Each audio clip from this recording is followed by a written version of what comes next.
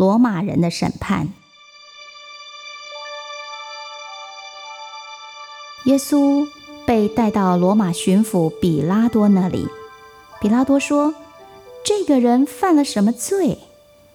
宗教领袖回答说：“因为他叛变，他说他自己是王，这分明就是背叛了凯撒皇帝，绝对应该是要判死刑的。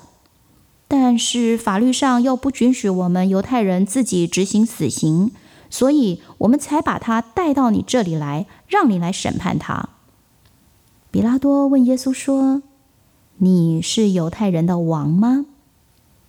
耶稣看着他，对他说：“是的，我是。”比拉多发现耶稣是从加利利来的，那里是由希律所统治的。希律当时正好人就在耶路撒冷，所以比拉多就把耶稣送去给希律来审判。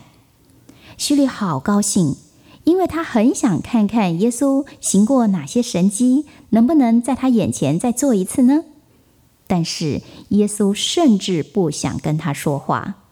最后，希律和守卫把像是王袍的那样的衣服披到耶稣的身上，对他嘲弄一番，又把耶稣送回给比拉多。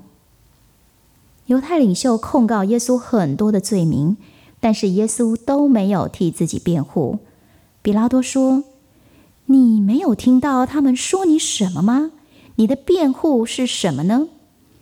比拉多下了最后的结论，他说：“没有任何证据可以证明耶稣犯了死罪。”他想出了一个方法来放走耶稣。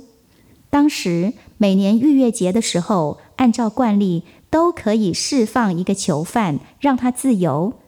他想可以简单的鞭打耶稣一下，然后就把他给放走了。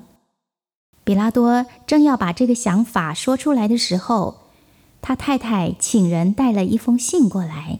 那封信上告诉他说：“我做了一个噩梦，是有关你正在审判的这个人的，你千万不要做任何伤害他的事，他是无辜的。”比拉多站在人群的面前问说：“我应该释放哪个人给你们呢？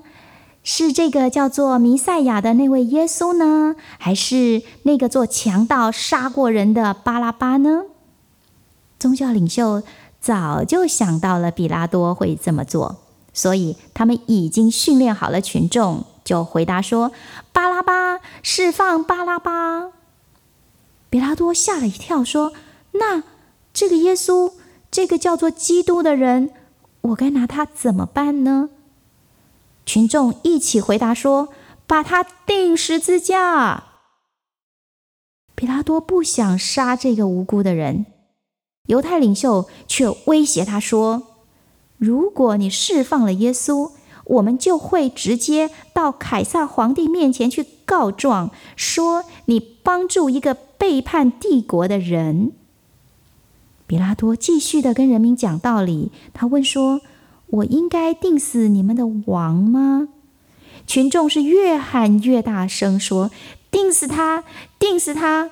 我们除了凯撒皇帝之外，没有别的王。”比拉多害怕群众好像快要引起暴动似的，他终于屈服了，他接受了群众的期望。